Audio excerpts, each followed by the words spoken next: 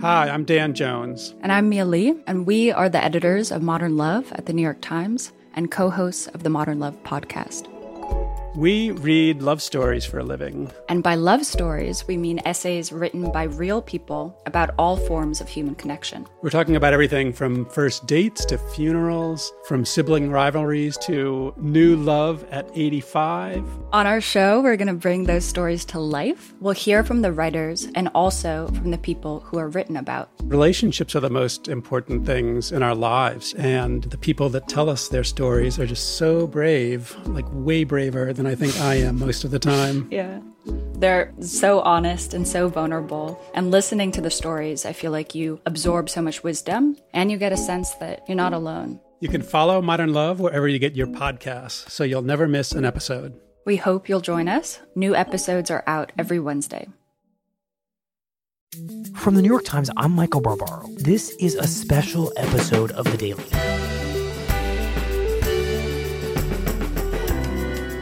Today, Michael Flynn pleads guilty to lying to the FBI, saying he's cooperating with the Mueller investigation. What it tells us that prosecutors have a senior member of the Trump White House on their side.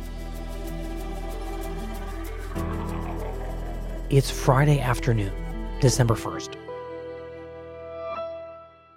We begin with the significant sign that former National Security Advisor Michael Flynn could be cooperating with Robert Mueller, the special counsel leading this whole Russia investigation. Flynn's lawyers told White House lawyers they could no longer discuss defense strategy with them. This guy that Trump was very close to is going to be flipping, essentially, to talk to the other side about what he knows with Russia. Mike, when did you hear that Michael Flynn was going to plead guilty to charges of lying to the FBI?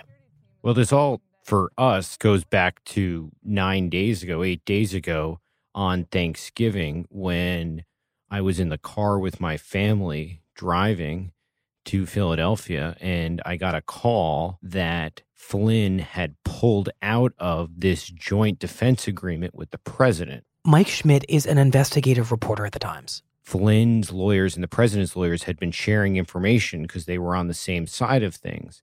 But Flynn had pulled out of this agreement in a signal that he was cooperating. You can't stay in that agreement if you're going to be on the other side of things. So we're working our way through traffic in Maryland, and I get this call. I turned to my dad, who's in the passenger seat, and I said, "Dad, Flynn may have flipped. I need you to drive." And he looks at me with this look like, you will literally do anything to get out of driving. So what you just learned at that moment was that Flynn's lawyer had ended a kind of mutual compact with the president's lawyers in which they were cooperating, sharing information. And the minute that you learned that, you immediately suspect or intuit that that means that Flynn is going from talking and maybe even working with the White House to working with federal prosecutors. It's a legalese thing, but at the end of the day, it's a signal that Flynn was going to flip and Flynn was going to cooperate. And in the end, it turns out to be a fairly important thing, obviously, now that he has begun cooperating and pled guilty. Lock him up! Lock him up! Lock him up! So give us the scene this morning at the courthouse in Washington as this becomes a reality. At 10:30 this morning, Mike Flynn, who at the beginning of this year was the president's national security advisor, the top national security official in the government, walks into the federal courthouse in downtown Washington and pleads guilty to lying to the FBI about the nature of his calls with the Russian ambassador during the transition. And pleading guilty, as Flynn did, signifies that he's now cooperating with the government, right? Well, it's not just that he pleads guilty. He agrees to cooperate with the government. He agrees to tell them about any type of crime that has been committed. Got it. So tell us about what Flynn pled guilty to lying to the FBI about. One we already know about, right? It's the reason he left the White House just a month into the new Trump administration. He was found to have lied about a telephone conversation with the Russian ambassador. Remind us what went down in that case. There were two calls that are in question. The first one was around a vote shortly before Christmas in which the UN Security Council was going to vote on whether to condemn Israel on the building of settlements. As part of that, we learned today Flynn had lobbied the Russian ambassador to vote in Israel's favor. What we also learned today is that Flynn had lied to the FBI about that. The second call is one that happens on December 29th, in which Flynn talks to the ambassador about sanctions. The Obama administration has just announced that they are imposing sanctions on Russia for their meddling in the election. And Flynn calls the ambassador, we learn, to reassure him to sort of sit tight and not do anything and wait until they get into office. So this Israel call, I don't think I knew about that one before. No, this is something new, and it's as part of this story we go along, we get different facts and chip away as we move forward. And what we learned today is about what happens before this vote. Benjamin Netanyahu calls the transition team and says, look, I need your help with this UN Security Council vote. The Obama administration is going to allow it to happen, and I need you to lobby other countries on our behalf. The transition team thought this was a really important issue, and Flynn, along with Jared Kushner, Trump's son-in-law, begin lobbying other countries on Israel's behalf.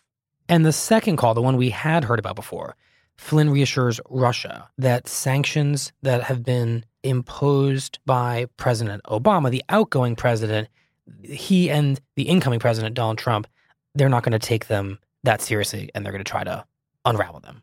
It's sit tight, don't retaliate, is the message that Flynn conveys to the Russian ambassador.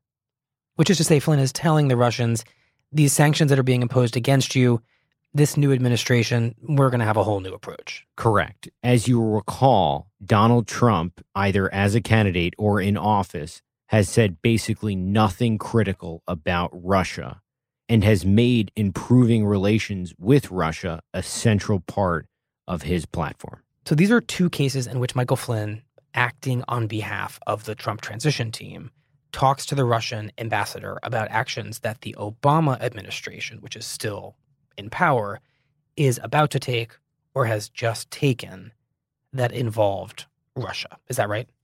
Correct.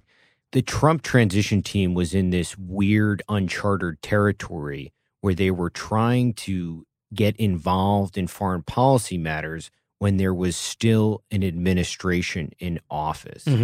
Most, if not all, prior administrations have respected the fact that there's one administration at a time, and that it can take its actions.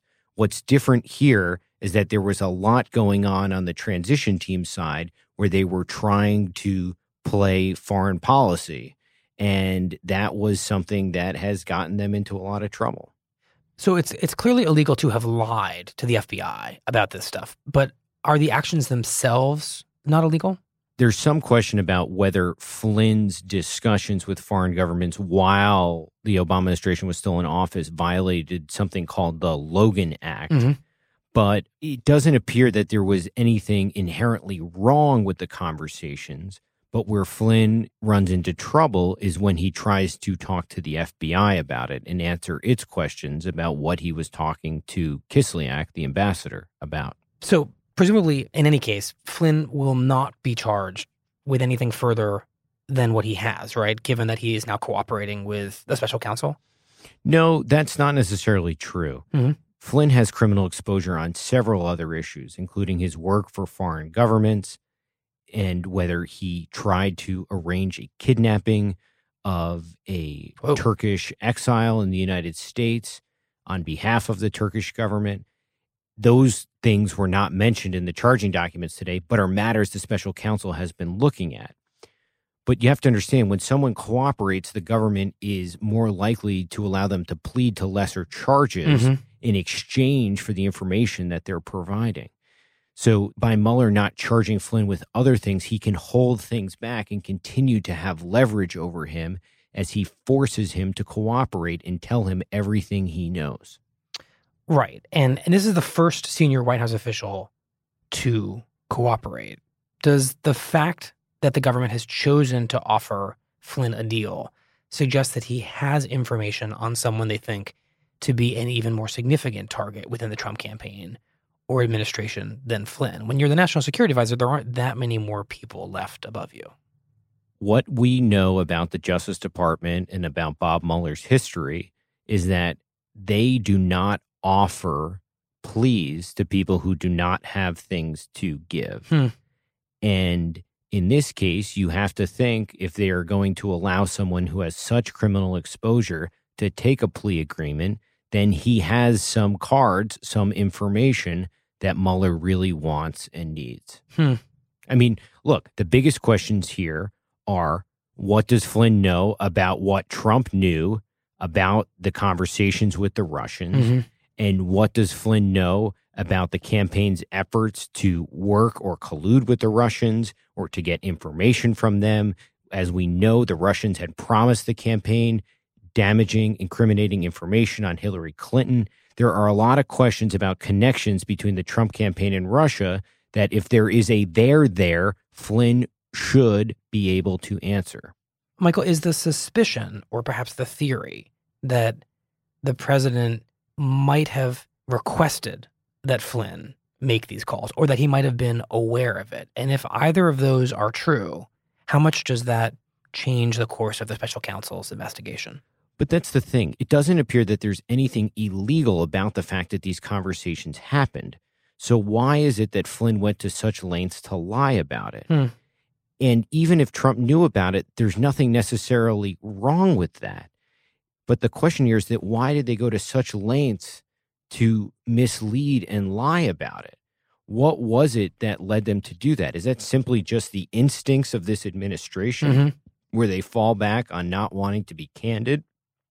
Or is there something larger that was going on here that they were trying to distract from and not admit to? We know that the campaign sought out information that the Russians said they had on Hillary Clinton.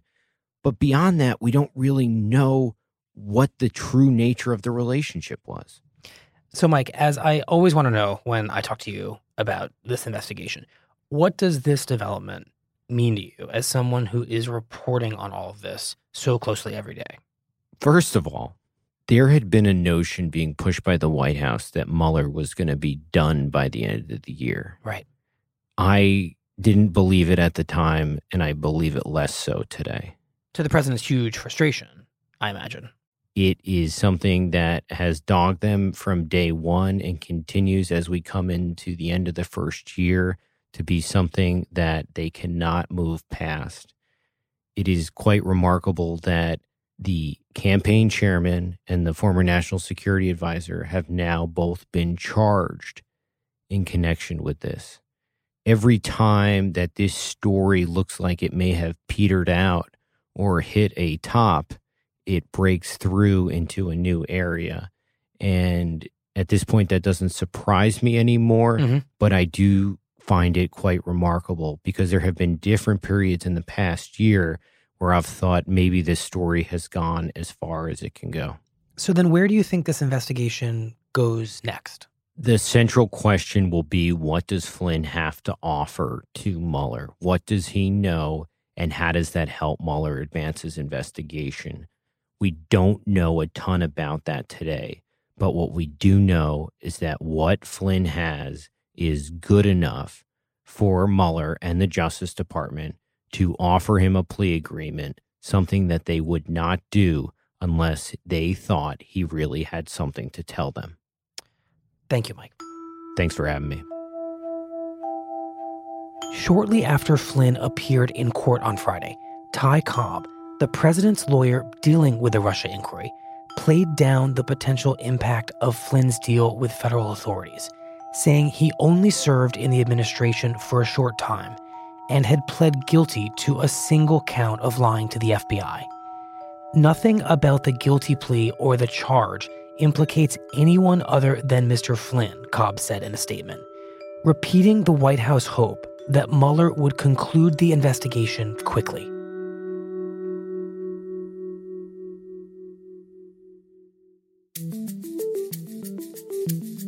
Here's what else you need to know.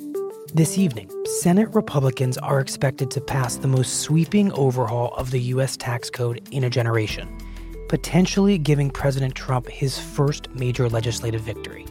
On Thursday, Republicans had suffered an unexpected setback when a congressional committee announced that the plan would create $1 trillion deficit over the next 10 years, prompting several senators to withhold their support. But after a series of last-minute changes designed to win over the holdouts, Senators Susan Collins of Maine, Jeff Flake of Arizona, Steve Daines of Montana, and Ron Johnson of Wisconsin all said they would back the bill.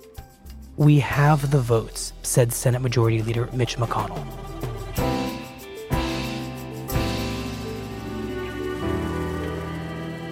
That's it for the Daily. I'm Michael Barbaro. See you Monday.